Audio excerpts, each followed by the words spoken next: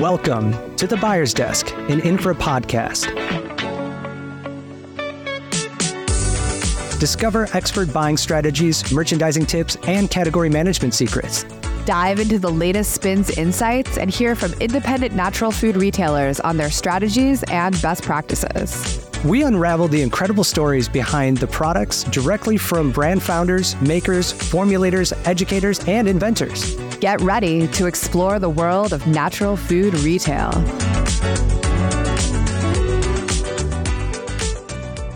Hey folks, and thanks for joining us on another episode of The Buyer's Desk. I am Chris Sorensen, Promotions Program Manager. And I'm Angela Bozo, Director of Member Programs, and we are your hosts.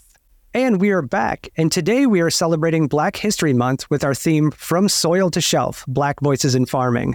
And if you think about the connection with this to our industry, both through products, we're seeing a big trend in BIPOC products coming out into the market. In our first episode, we talked to Denise Woodard from Partake, and she talked about funding and working with Marcy Ventures and some of the experience that she had.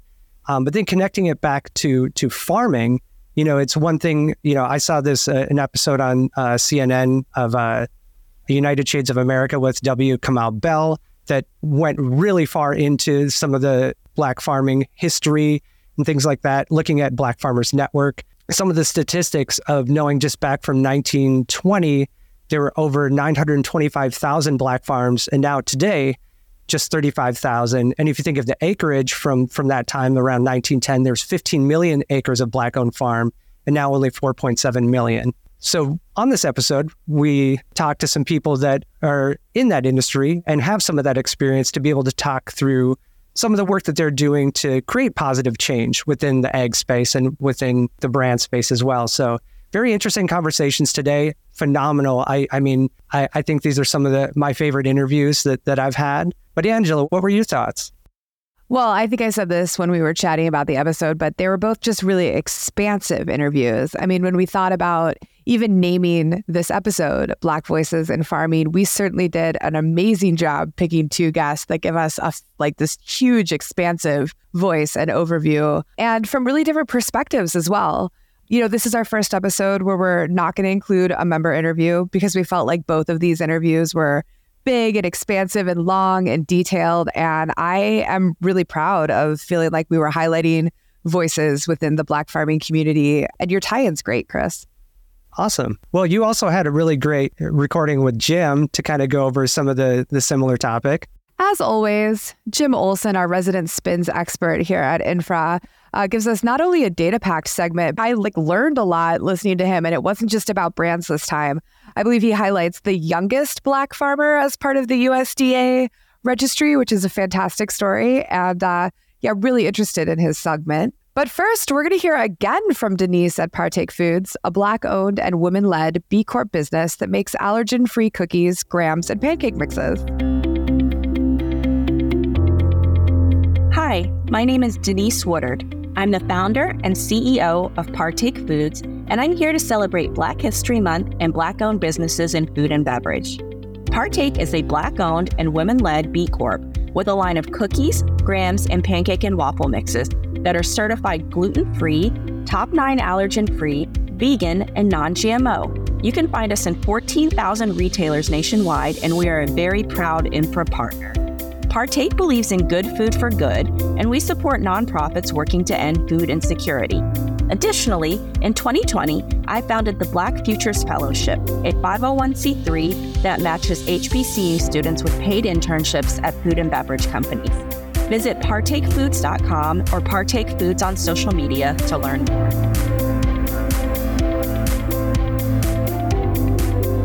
Hello, I'm Jim Olson, SPINS Senior Retail Insights Manager, here with a rundown of what's happening on the data side of the natural foods industry. The natural foods industry was born from a desire to eat food that was grown cleanly and ethically, supplied happily by American farmers. Today, farms are still the backbone of our industry and provide crops of a wide variety, though the variety of farmers is a bit lacking.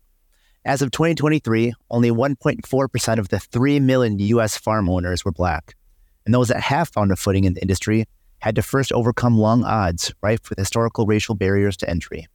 As such, it is only fitting that SPINS and the Buyer's Desk honor those farmers who strive forward into personal success and their contributions to natural foods. First up is AvoHemp, which started in 2012 with the twin goals of educating consumers on the health benefits of hemp seed, while also supporting the farmers who grow them.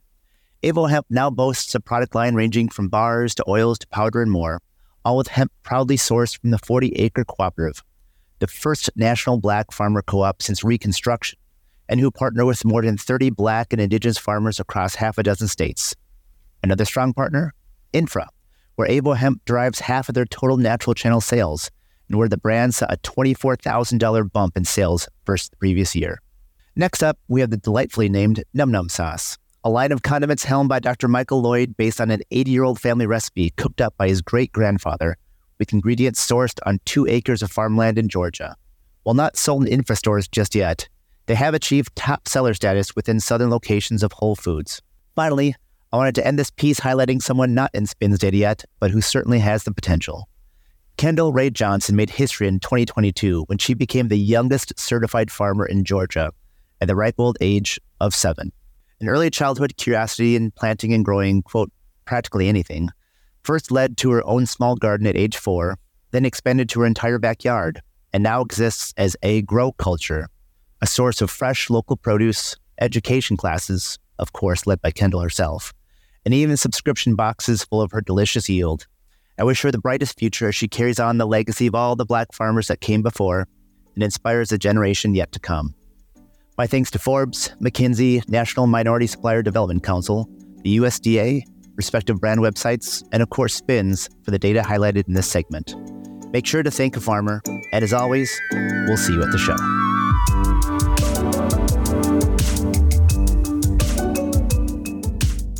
Another great Jim Olson segment. I love how he used data from not just the SPINS database, maybe for the first time in the Buyer's Desk history.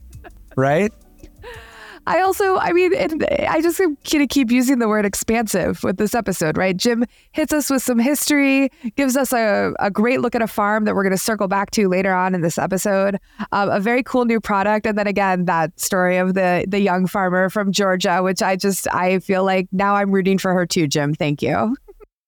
Oh, totally. And one thing that Jim called out too, him being the data guy, that it's only the 1.4% of farmers in America are Black farmers. And quick, easy Google search, even just looking from the Black Farmers Network, looking at the Organic Trade Association can connect people to even organic produce farmers that are Black farmers in your area to find and search out and get produce from. So there's resources out there. Google is a wonderful resource. I think that's great. I actually think that it's cool that he gave some references at the end of his interview as well, just to sweeten the pot in terms of other good places to go and look for information. Yeah. And I love that he called out the AvoHemp and Angela Dawson at 40 Acre Co-op, because next up is my conversation. And I co-interviewed with Kim Rout, our executive producer and category manager here on the Infra purchasing team. Kim and I had a conversation with Angela Dawson of 40 Acre Co-op. And we talk about her experience as a farmer and how her and her team are working to make a positive change in the egg space for Black farmers. But first, we're going to hear from Ari at AvoHemp. Obviously, we know a brand that collaborates with Angela and the 40 Acre Co-op, and they use the co-op's hemp biomass in their hemp products, which is fascinating.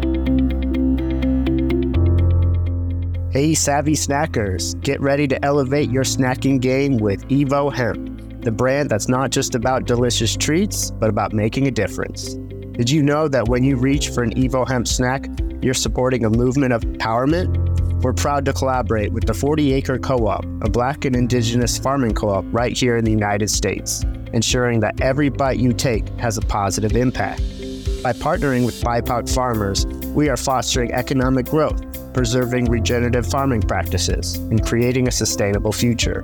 AvoHemp, your all-in-one wellness solution. Indulge in our tasty nutrition bars, power up with nutrient-rich hemp hearts, fuel your fitness with protein powder, and find balance with our premium cannabinoid product. Taste the goodness, nourish your body, find your balance. Learn more about the big benefits of the little hemp seed at evohemp.com.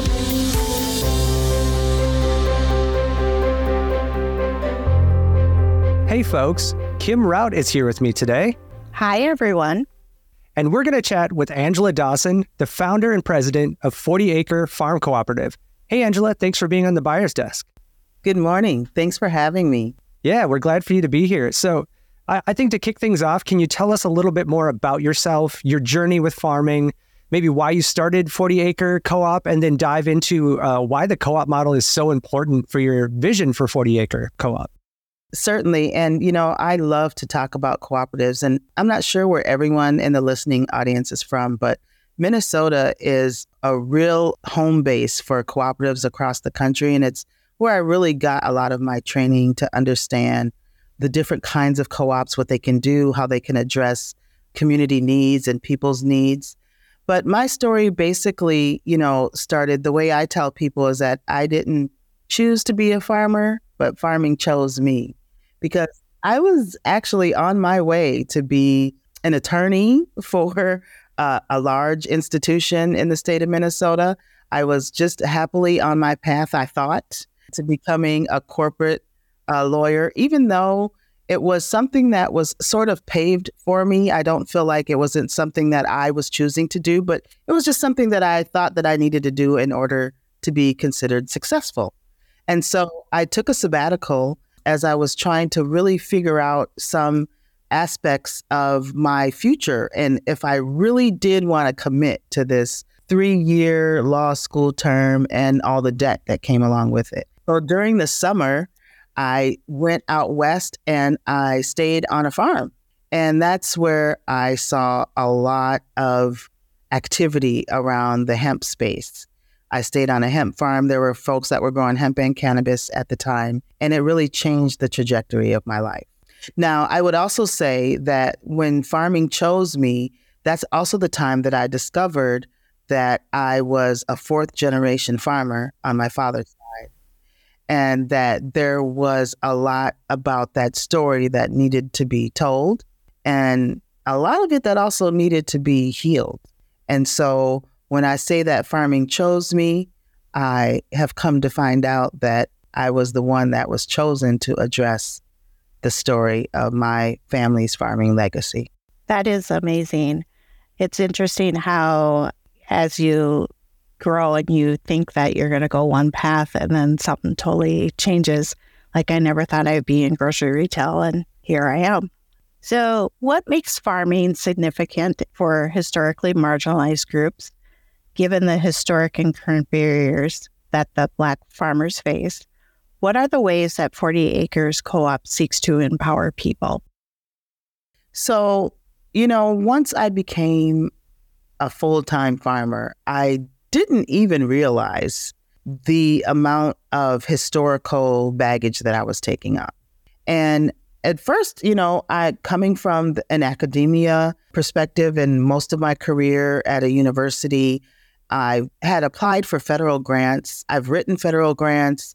I write business plans. That was a part of my job, is writing business plans for medical school physicians and getting their proposals through all the bureaucratic processes. And so when it was time for me to become a full-time farmer and I applied at my local county USDA office, I had taken it as just kind of like an application process that I had done before. But little did I know that I would come face to face with those historical barriers that Black farmers have faced for many generations. And, I talk about it now and because I've processed it myself, but it was quite a traumatic experience at the time when I was dealing with a person who really didn't have any respect for Black farmers, didn't think that I should be farming. And I didn't think that that was something that was still, the way that this person acted with so much agency and the way that they treated me when I asked about getting a $50,000 microloan to help support my farming enterprise. I was getting a contract and I needed to make some updates to my farm. And the exchange that I had that day just really changed everything for me. But it also, changed the USDA, to be quite frank. I mean, that experience has changed a lot about the conversations that we're all having today when it comes to Black farmers. And so I was expecting that, I'd go through the process and I'd get the grant just like I've gotten many other grants before. But this one actually wasn't a grant. It was a loan, and it required a business plan. But it really highlighted for me that there was a lot to still be addressed. in the USDA when it comes to Black farmers. And so that's how the 40 Acre Co-op was actually born.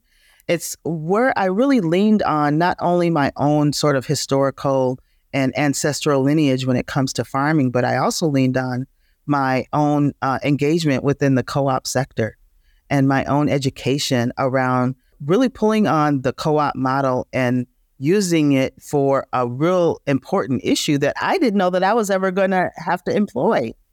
And I mean, I'm just so thankful for the experiences that I've had with co-ops and all the grocers. Like I worked with a lot of produce departments, and I worked even on the retail front end side when I was doing demos. I was the food demo lady at the co-op, and all of those experiences is what I eventually needed to pull on in order to address my own personal farming dream. And it's just something that I didn't know that it could be used in such a flexible way.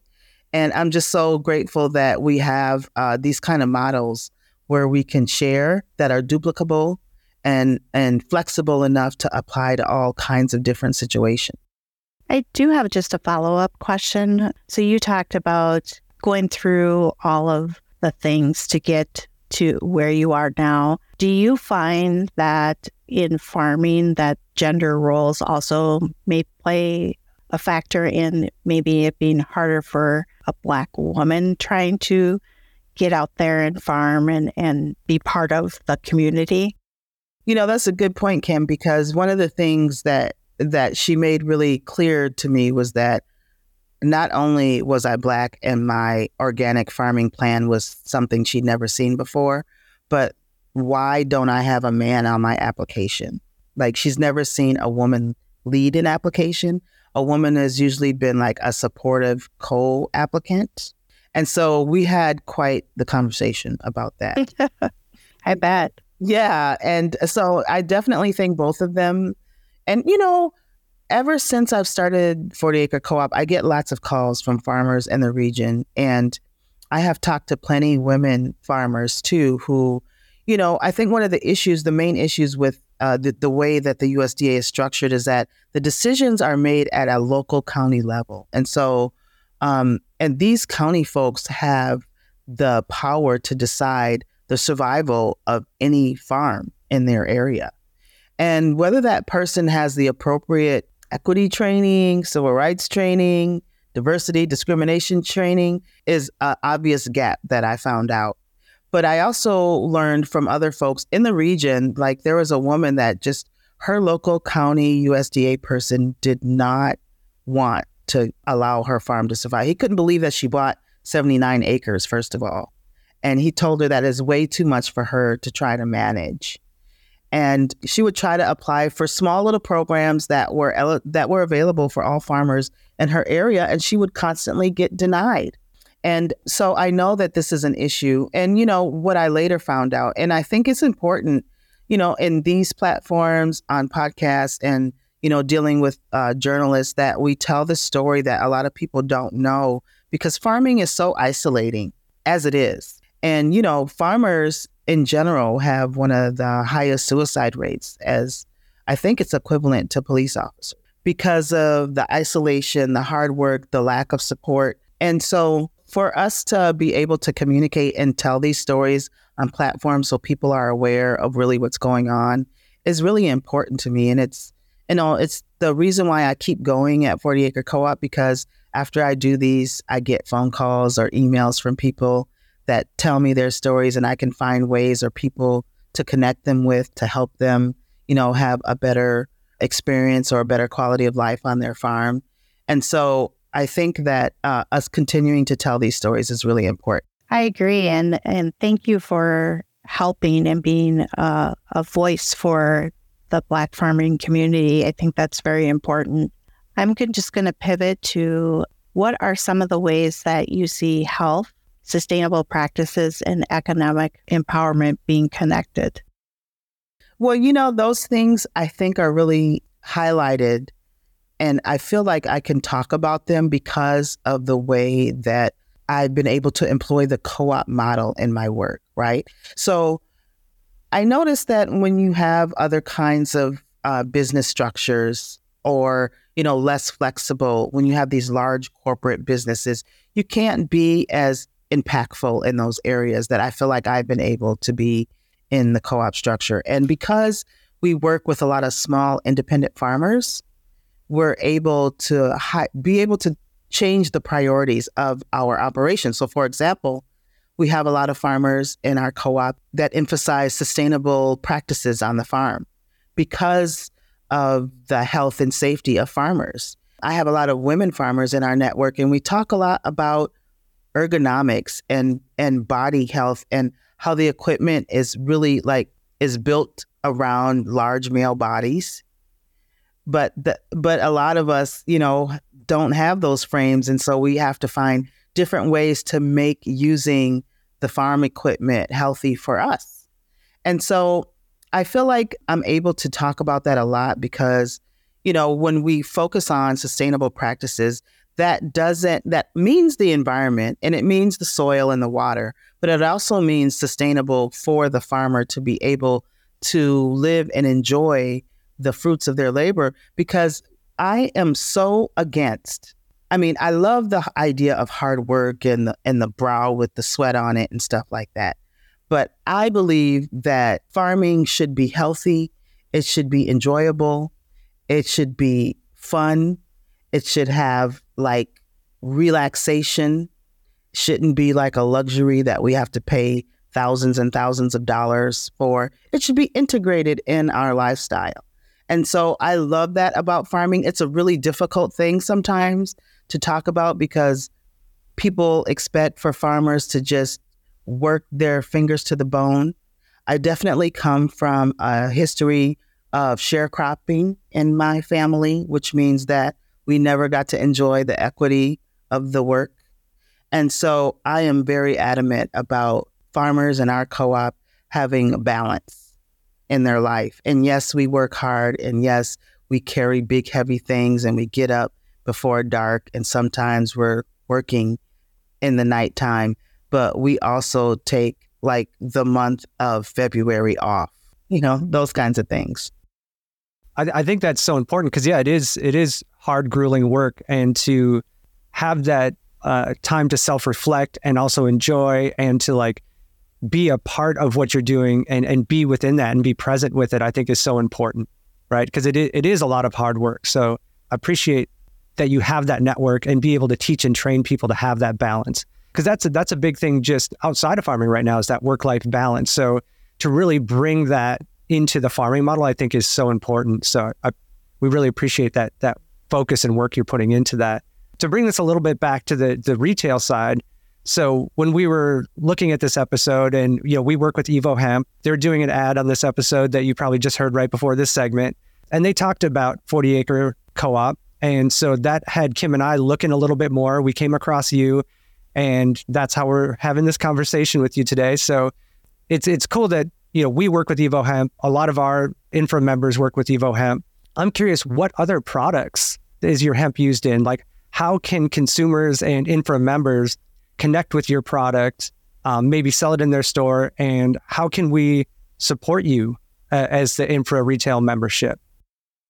Yeah, shout out to Evo Hemp. Those guys, and they have an incredible story themselves, the way it was started from a mother's commitment to hemp seeds and bringing in something that wasn't really popular during that time. And they just kept at it and continued to improve on their product every year and just have been beating the pavement with getting the product in all the stores. And I'm so excited every time I see it in an independent store. So, but yeah, we've had a great partnership with Evo Hemp.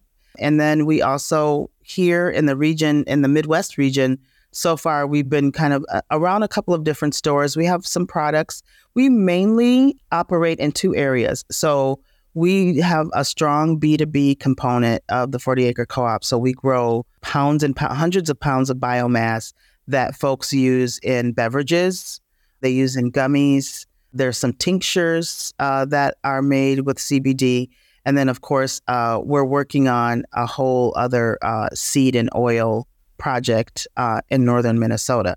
So I want to say one other thing, and that is that, I feel really close to the infra members and kind of the whole concept of independent stores because a lot of people in my community have been able to, realize their entrepreneurial dreams by having an independent store.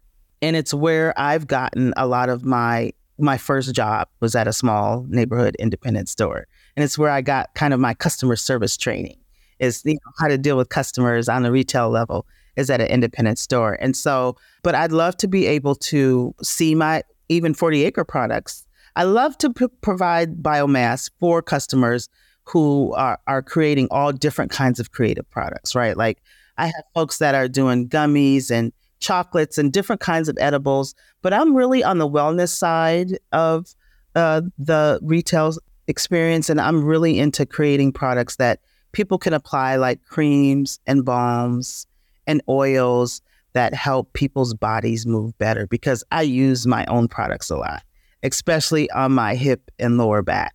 And so a lot of our products have really high quality CBD in them. We take real special care in I've created my own strain of CBD. We nicknamed her Wonder Woman for right now because she has so many aspects of amazing qualities. Like she grows really big and strong. Her stalks are really tight and strong, but she also really can take a lot of different changes in the environment and comes back stronger. She grows in a real short amount of time, whereas most plants take 90 days. She's about 72 days when she's complete. And so there's all kinds of things that are wonderful about it. So we call her Wonder Woman, but that particular strain, I love to see that I get reports all the time of people who use the wellness products. And, my back was really, really hurting. And I went through all of these different pharmacy products. And then I was like, this one. And so, and I feel like that's Wonder Woman and her healing elements, helping not only the community, but people in their individual lives and helping to alleviate pain. So hopefully there'll be more products. I'm in conversations right now with an Iowa-based brewing company that is creating a social beverage, and it's a non-alcoholic social beverage that is going to be made with CBD in it. So, and that will be a new product that will be rolling out in the spring. That's awesome. I love that name of the strain, and seeing you light up talking about it, I can just tell how passionate you are about that work and what you guys are doing around the product. So that's so great. So if our members do want to support you and they want to support 40 Acre Co-op products, can they go to your website? How can people support you and get connected? Yeah, I think the website is the first stop. It gives some good basic information about the co-op. And there's a email that says, it should say support@40acre.coop is a good way to reach out. My assistant and I monitor that email account. And yeah, we're always willing to talk about ways to support other small businesses and help create a strong ecosystem between farm to market. And I feel like info members and independent retailers are a really important aspect of that pipeline. Awesome. Cool. Well, you guys heard it here. Where to go. So it sounds like throughout your journey, you've learned quite a bit leading up to the co-op model. You've learned a lot about the co-op model and how that's benefited you and the community and the network of farmers that you have. But where do you plan to go from here? I know you're reading that you have a high level of demand to be in the cooperative. And so what are your plans looking like into the future? And how do you look to accommodate for that high level of demand and be able to teach and train some of these farmers into the work and be a part of the co-op?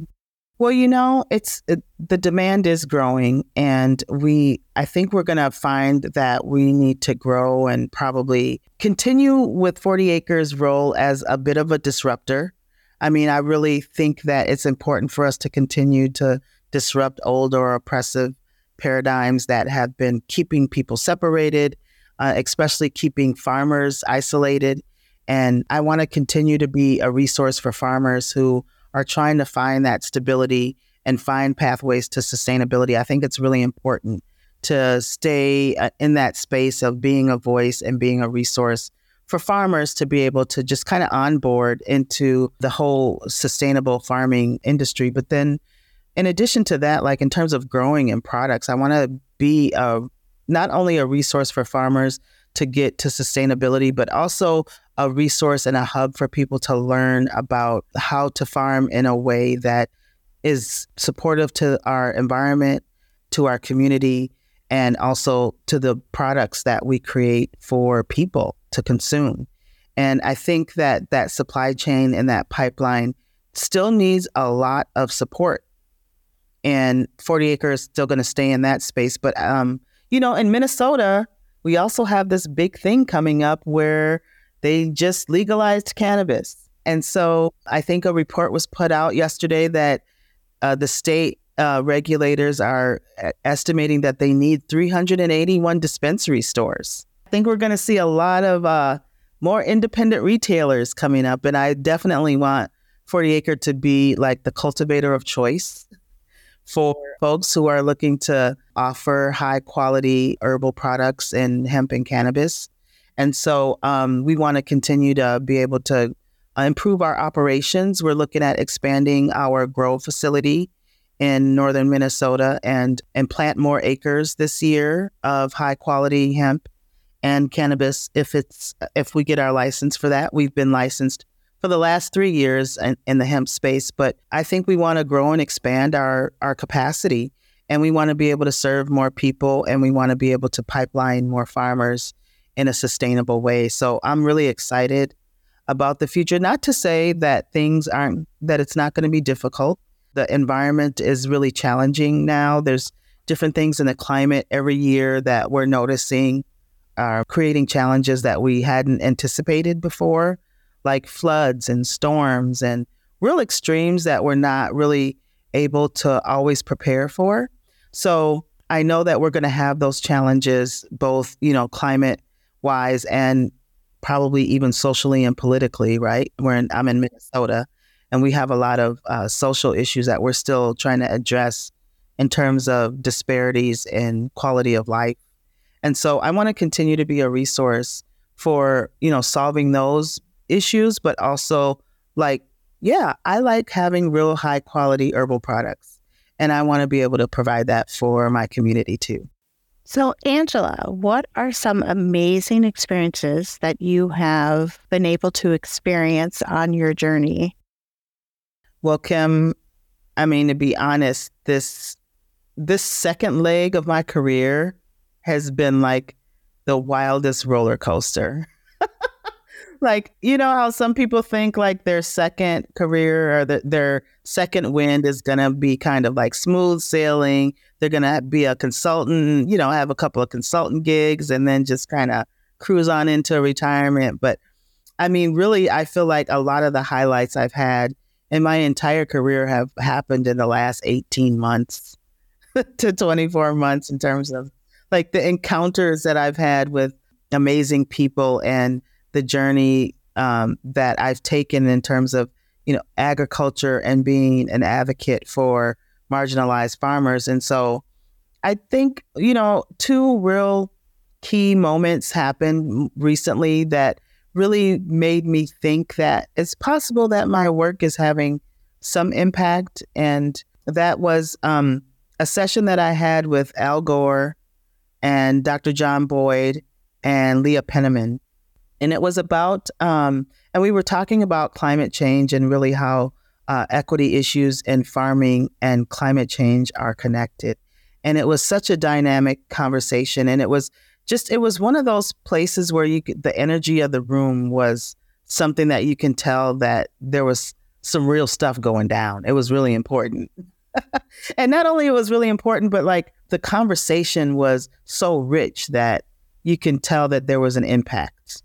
And so that was a really big deal for me. And I think that happened on, and right not too far after that, I've had a few encounters in Washington, D.C. I'd say Washington, D.C. I went to Washington, D.C. last March, and I went to the United States Department of Agriculture building. And just for me in the story that I have in creating 40 Acre Co-op, I've talked to a lot of Black farmers who started this whole entire movement of addressing inequities in agriculture. And one of the things that I learned is that there were some Black farmers, and they're much older now. Some of them never got a chance to live to see justice for the hardships that they were put through. But I learned, and it was just so interesting when I went to physically see the building, that to Black farmers, the USDA was called the last plantation of the executive branch. Like, that's the relationship that Black farmers still feel that they have with the USDA, the last known plantation of the executive branch. And when you read into the history of the USDA, you can understand why they felt that way. All the way from the reason why I named 40 Acre Co-op its name, where it came from, right? It came from the idea that when the slaves were fighting in the Civil War and they were at a point where they were winning the war, and the Army colonels promised there was Executive Order 15 that promised all of the enslaved fighters 40 acres and a mule when the war was over. And so as the war was ending, the soldiers were starting to settle in on their 40 acres and a mule. And then obviously Abraham Lincoln was assassinated, and his predecessor rolled back all of those promises and started kicking off the soldiers from their 40 acres, and they gave it to the Confederate soldiers. And, honestly, I would say that Black farmers in particular have been unsettled in their housing ever since.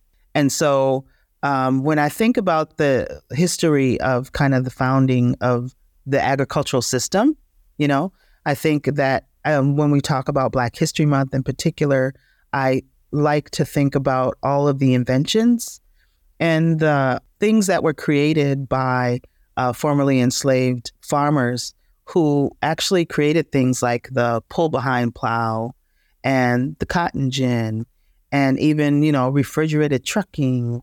Even the CSA model, I learned, was created by a Black farmer. So when I think about those things, it really provides a strong motivation for me in terms of the kind of legacy that I want to leave in agriculture.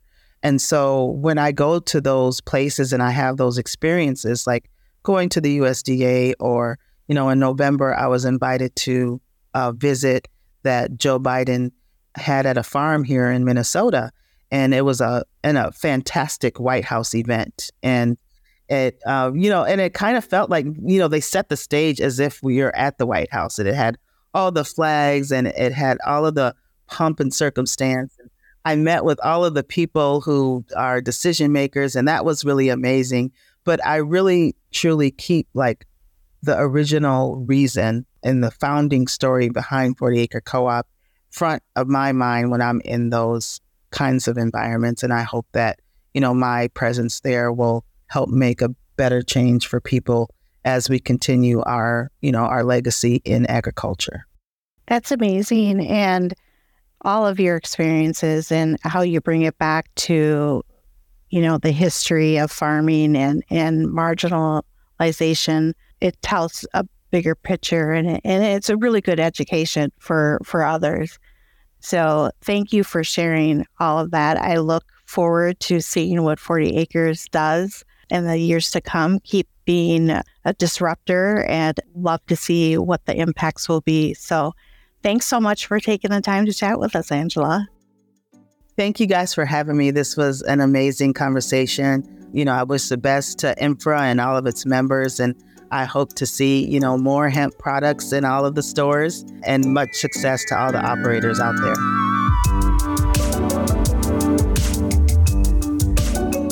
Oh my gosh, Chris. I just love so much of that interview. Angela, strong woman, Wonder Woman, just felt like her whole story, so many pieces of it, like I'm totally overwhelmed with even where I would want to start.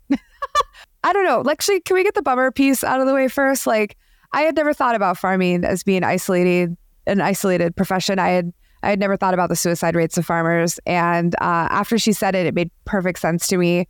And it was so great to hear her talk about that. And then also come back to it a couple of times to say, like, this is why some of these things are important. This is why the cooperative structure means so much. This is why nobody should be out here doing it alone. Yeah. And I think coming from, working at a cooperative, it is a collaborative space. A co-op brings community together. So for her to not only do this for what she ran into as some roadblocks, but to take out that isolation and bring community into farming, I think is a fascinating thing that she's been able to do.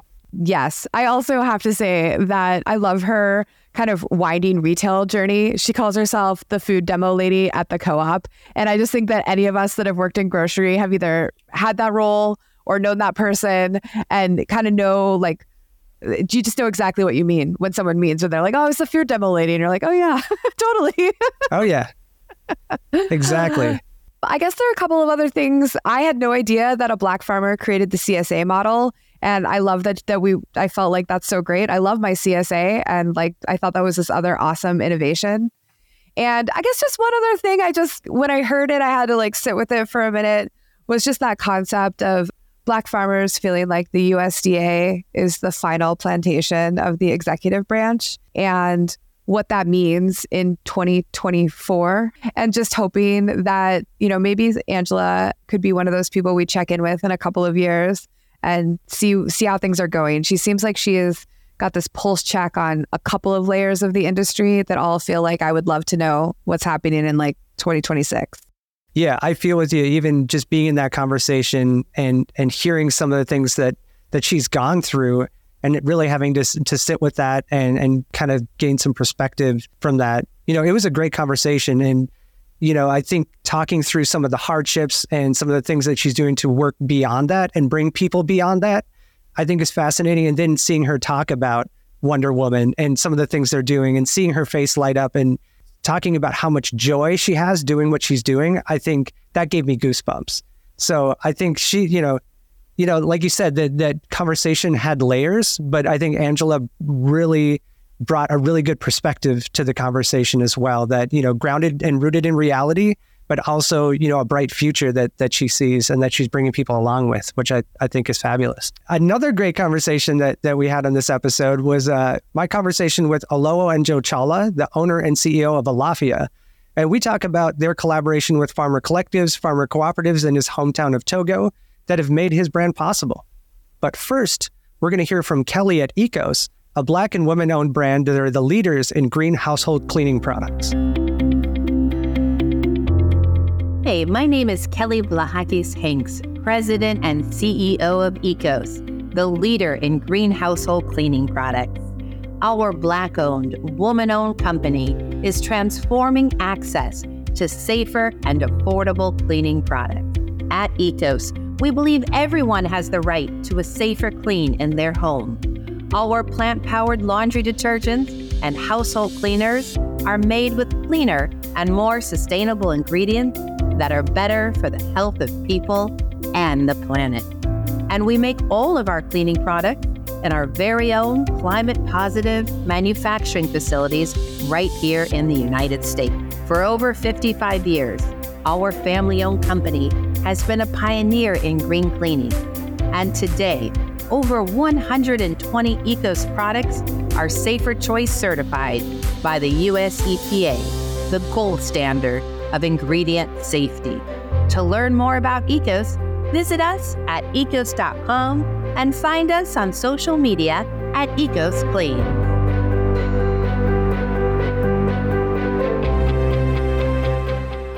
Hey folks, I'd like to welcome Olowo Enjo-Chala, the founder and CEO of Alafia, to the Buyer's Desk. Hey Olowo, thanks for chatting with us today. Thank you, Chris. I know there's been a few days since the new year, so happy New Year. Blessing to you and your family. Oh, thank you. Blessing to you as well. And Happy New Year. So to kick things off, I think many folks in the industry are very familiar with you and your brand, Alafia, because you guys have done such a phenomenal job of affecting positive change in your home country of Togo and also telling that story. I've watched a ton of the video you guys have done, and they're amazing, some of the work that you guys do. But can you really talk about maybe how your priorities and initiatives have changed or evolved since you founded the brand back in 2003? And what's your biggest immediate priority with Alafia right now? Thank you. You mentioned 2003, and that makes me feel a little bit old. I'm thinking, it's 20 years ago. That's some seniority, though. Some great hairs. I don't know Oh, I do too. They just keep coming. Yeah. So thank you, Chris. It'll make me feel old today. That's a good thing. That first of all, I said thank you because it is important to always be reminded why we're here and why I do what I do. So thank you for that. What I was going to say is that I don't believe that the priorities have changed over time.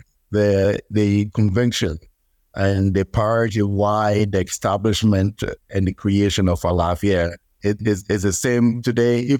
I may even argue is even more critical to maintain the same priorities where you put communities and the human first, and the earth and first, the earth first. So the priorities certainly have not changed or evolved in any way that changes. However, what I can say that may have evolved is to gather more communities to participate in this journey that have evolved. Because when you come to realize that something is critical and is needed in the community, you need to find a way to do it in a bigger way, in a way that you can have more capacity. And that means that you have to evolve from just an individual to give more people to participate. So I think that may be what may have evolved. But in terms of the key DNA and the reason to be and the goal of Alafia, and for me personally, remain the same. Those are my priorities, and I believe that I will die doing what I'm doing, which is to serve my community. Oh, that's great. Yeah, I think if anything that evolves is strengthening and doubling down on the thing that really is what is important to you, that's amazing. Thank you. Definitely. Yeah. Well, I guess I didn't tell you how that my gray hairs have evolved though. If somebody were to ask me, would you start Alafia today? I don't know if wise is always a good thing, because I would be so wise. I would say, no, I don't think so. 20 years ago, you're naive in some ways that you just think that you could change the world overnight.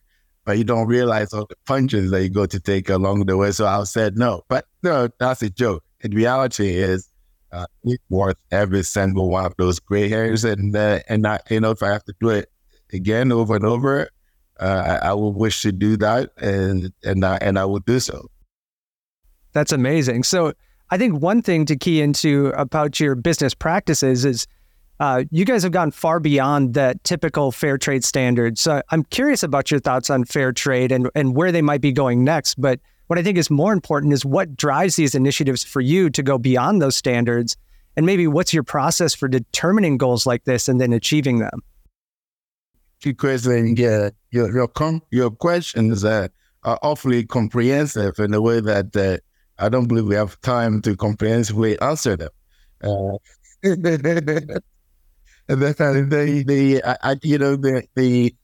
want to just make it very clear. The fair trade itself is simply not enough to come to even close in resolving the matters that we have in our communities, not just in our West African communities, in our communities globally. That is because I personally view the fair trade principles and the standards and the way in which it's applied is it induces kind of this colonial aspect of it, which is essentially quite simple. The West feel a little bit bad about how we treat you, therefore we can have these principles and they can be in a collective and then we'll pay you just a little bit more instead of taking the product for free. And what I mean by that, nothing wrong with that, but the very fact is that the guidelines, the principles and the doctrines of the fair trade itself are not written by the communities in around the world. So I think that the community needs to participate in setting up the standards as relevant to their own community, as opposed to have hand-down standards. I want to be very clear. The fair trade, I'll take fair trade over free trade any day. I'm simply making an intellectual argument that is not enough. And the very fact too, beyond intellectual, that's what we see on the ground tonight now. Because the product problems are at magnitude. It is a very large problem, but it's still better than nothing. It really is. What we need to do is both the retailers and us who are on the ground, who are in the manufacturing, to go beyond, like you said, and to insist more to do more for the community, because the premium from the fair trade is not enough to truly get the community out of poverty. It simply isn't. And sometimes the community does not even see that. And you have to understand that when you have a fair trade certified, typically the holder of that certification is the principal that typically is in the US or in Europe. And you have to pay it down as a farmer. And so by the time you finish paying that, and by the time you get the premium and how you agree within the community to invest that premium for the well-being, it's not straightforward. However, having a fair trade principle does do certain things that I think are very important. That is that it prevents child labor. And that's a big thing to remove from the supply chain. So the fair trade is not comprehensive. Fair trade is not strong enough to really impact our communities, to reduce the suffering of the people. But the very fact that we have a child labor and child slavery that's been removed from the supply chain through the fair trade certification, I think is something that is good, and we need to do just a little more. No, I appreciate that answer, because with brands like yourself, or even some of the folks in the chocolate industry, like Tony's Chocolonely, trying to go above and beyond and pay more than that premium. I think brands can do that, and brands can really push that way to drive that change with some of those certifications. So really appreciate the work that you're doing on that. One thing to talk a little bit more about the community and the collectives and the cooperatives you work with, because I think it's very interesting how you started working and developing some of these as a part of your philosophy and mission at Alafia is connecting paths. So I'm curious to know more about how you began to build some of these relationships with the farmers in Togo, and what challenges and benefits you've experienced with working both the cooperative and collective farming models, because those models themselves are also slightly different. Definitely. Like all things, take one thing in life, that is to build trust. And you cannot build trust just overnight. Trust is not what you say, it's what you do, in my view.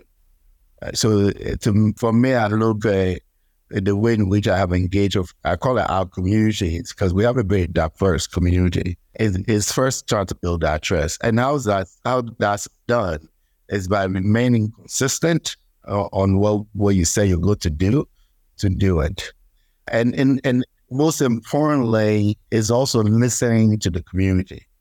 When I say listen to the community, you look at my village, for instance, and Kabole, you go to the next village, is literally less than 8 miles away. Completely different language, completely different culture. Yes, both villages are poor, but each of those villages have a different need that are completely different. There's a priority for the village. Maybe one wants water. Maybe the other village just want a bridge so that the children don't die when they go to school to cross the river. Very different. It's different. So I think for me, in building that trust is always listening to what does the community want. But there's something that's important that when you try to listen, what does the community want? It creates a sense of respect. And when you can create a sense of respect, it means that there will be, because you cannot have trust without respect. And when you respect the acknowledge the community, it doesn't matter how poor the community may be or how difficult the situation may be, but you listen first. What is it that you want the most, and how can we do it together? And really, how do we maintain that? Is by continuously, if you say you can pay fair wages, we'll talk about fair trade, not be enough, but it is enough to pay fair wages.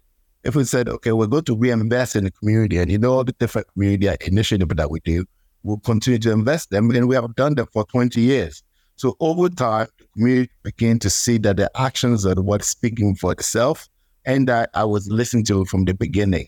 And there's a great benefit in that, because with that benefit, it creates unity. And we lack unity in our communities because of poverty will go in different directions. To me, that's a great benefit. I'm not even talking about money benefit or anything. Unity. And that unity, now we can have a solution on how do we move forward. But of course, this does not come without challenges. It comes with extreme amount of challenges, as you can imagine. And I'm going to be on the ground. Either I'm in stores or I'm boots on the ground all the time.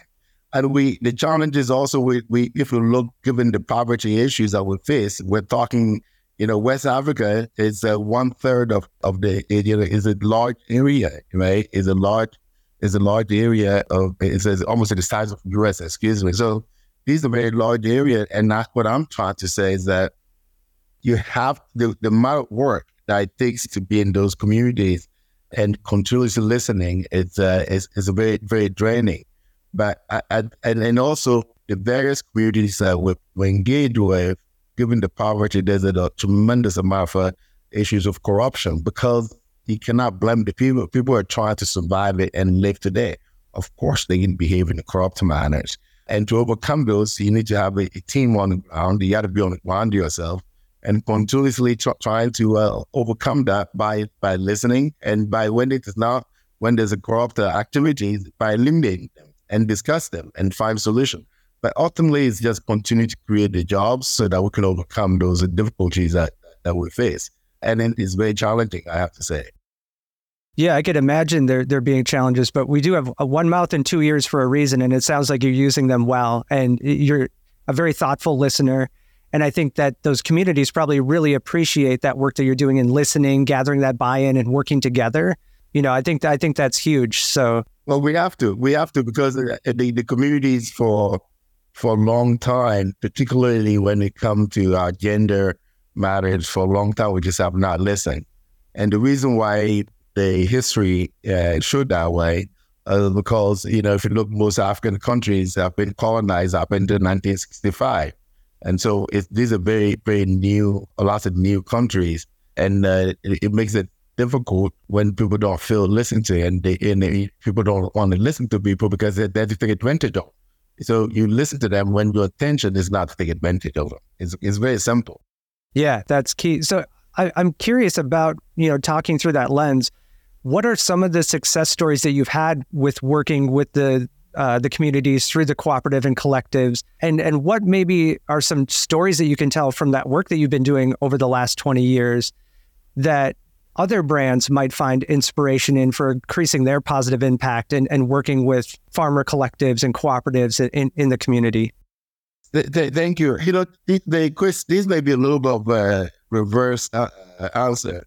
I think if we want to look what other manufacturers and vendors can do to impact the community more, especially beyond the fair trade, I really think that it is one of the things that we need to ask each one of us individuals.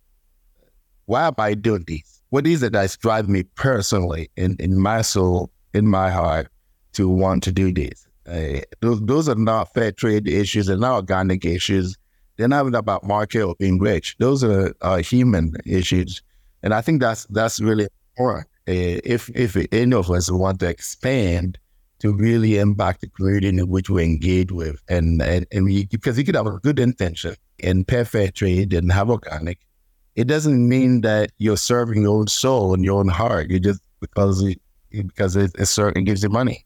So I think I just encourage folks to do that, because I think it works for me. It even helped me during the difficult times to know that these come from my soul, it's come from my heart, and I'm committed to it until there's no more. And when we look at, if you told me 20 years ago that there will be a child born, that child be named Alafia, I would say that's not possible. I remember this was about 12 years ago in an area called Bassar. And this lady was sitting on the side of the road. Her name is Hoda. And one of our midwives saw this lady sitting and know that she was in pain. And she stopped in her motorcycle, because we do the site visits in motorcycle road areas. And asked her how she said she was in pain and she can't walk. And so she put her in the back of her motorcycle and took her back to the nearby clinic. And they examined her, and because she's a midwife, she was allowed, our team member, her name is Abide. Abide was allowed by the clinic to examine this woman and realized that she has gone through FGM. And you know where FGM is. It's not a very pleasant thing. And then quickly they find out that she has a very serious infection, but she's pregnant at the time. So they have to take her to a larger clinic, essentially a hospital, to treat these infections that she has. And then months later, she had a baby. And but previously, before she was seen on the side of the road by Bide, she lost 2 child because of infections, and again because of these FGM. And she had a baby, and she named her baby Alafia. And we have many women like that. We can see that, we can think, well, that's a successful story, but it's a really human story. And I think that, to me, what he really showed me, yes, many women can be paid. Yes, we can build schools. We can do many things in our journey. But the very fact that one human being can be saved, and we all know there's no way to put a price to a human being. We cannot calculate what a human is worth. So I think that it's not only that it's a story, but it is a significant thing that I feel every day very grateful that no matter how difficult the journey might be, through our collective action, not just me, we have team members, we have retailers, we have people like you that want the world to know the truth about what's going on in the supply chain. Everybody participate. That these is something that we get to celebrate ever so often, that we can reduce the pain of the people unnecessarily. It's not this woman's choice to have gone through what she has gone through, but just a few pennies, few dollars can save her life. And that child today is about 13 years old. Who knows if that child make the world a better place? The world has a lot of issues that we need many people to come up with a solution. Oh, I have to sit with that for a second. That's a very impactful story. And I appreciate you sharing that with us. Because, what could that impact on that one person now do? Like you said, for each of us to really self-reflect and look within our soul of what we're doing, from that human perspective, then what impact can this now have on other people, especially that you've touched through starting this business, and really impacting people's lives, and then turning around and impacting others' lives through the work they do. That I just think that's so beautiful. So again, I appreciate that. So to kind of wrap things up today, Aloha, what are you really excited about right now at Alafia? Can you give us any clues to things that you guys are working on, or what retailers can look forward to in the coming year? Thank you. I first say, to all our retailers that are out there, particularly our mom and pop retailers, that they're the backbone of Alafia. I would say they have built me. 20 years ago, I was a young man, and across the country in the Tri-Cities, when I visit, I always felt like I was at home. Each of those retailers have opened their arms to me. So I just want to take a quick opportunity, really, truly, to wish all of you a happy New Year, and you have an impact in my life, not just my community, me personally. I've grown as a man, and I'm grateful for the opportunity that we have been. We have built a foundation that now, precisely as we just talked about, is continuing to support the communities. And what I'm most excited about is really to continue that journey, to be honest with you.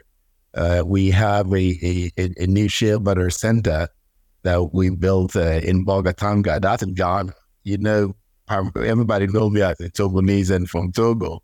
But my philosophy, I believe, is they don't have a limit. There's no boundary or frontiers. It's wherever the humans are, wherever I'm needed. Right? And to be able to have a new center for making shea butter, because I know the impact that it has in Togo for mothers like my mother to be able to have a place to go and work. So to be able to establish a place like that in a neighboring country is something that I'm very excited about. And by next week, we can have everything running and making shea butter. And then in a few months, you can have on your shelves. And so I'm excited about that. Yeah, that is exciting. So that's just another point for retailers to really invest in having Alafia on the shelf and really working with the customers in the store to help tell the story and relay this information, so that we can further the work that you're doing both in Togo and now in Ghana. So that's amazing. So when I asked you to be on the buyer's desk and to talk about your story, is there anything that I haven't asked you that you really want to tell our listeners? Well, if we're going to do that, we'll be here all day. Christopher, for me, is be a man of gratitude. And I just want to say that I want to encourage you too, the work that you're doing and making sure that many people across the nation can hear stories like my story, and we can have a better purchasing practices. But honestly, that nothing that I wish to tell our retailers that are beyond the word of gratitude, and to remind them that, we talk about reducing poverty, we talk about gender equality in our communities, especially in West Africa. But they have to also remember that it is them who are making it possible. I work in the stores. It's not easy to be on your feet all day. It's not easy to be in those cold rooms, driving those icy roads. None of it's not easy. It's that we have single moms out there. They get up and they go to the store and they work all day. And they go home at night and they have to help the kids with their homework. I know none of those are easy. So it's just my shout out to all our retailers, and that the hard work that they're doing, maintain the stores to continue to bring products to the market, into the stores are healthy for our communities, that they're the heroes. And I really wish a blessing here to all of them. Excellent. Well, thank you so much. I really appreciate it. It's been great talking with you and getting to know you. You're such a humble and genuine, caring person. I hope to cross paths with you again in the future, and I appreciate you being here. Thank you. I'm honored to be here. I'm very honored to be here. Thank you.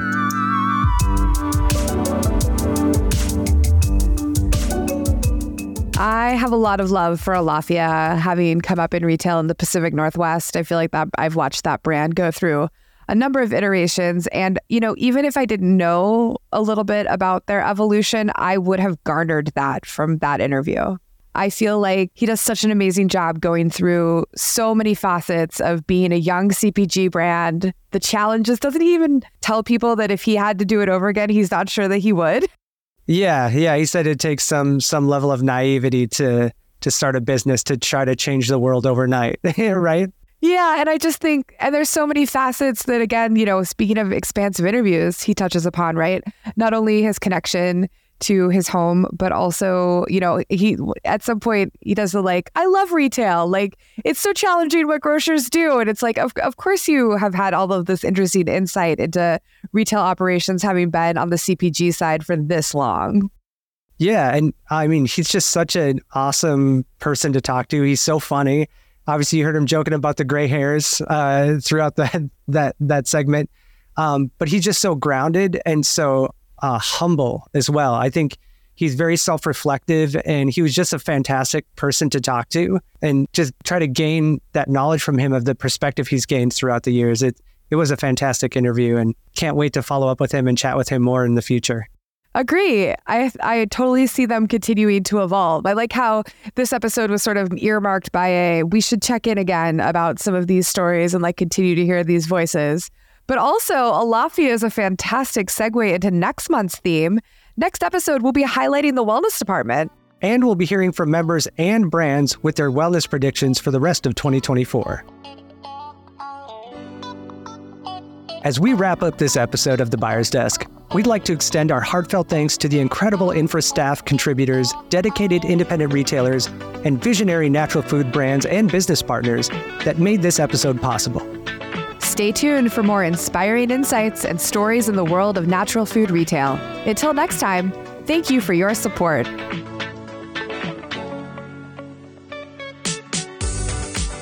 Angela Bozo, co-host and administrator. Chris Sorensen, co-host and producer.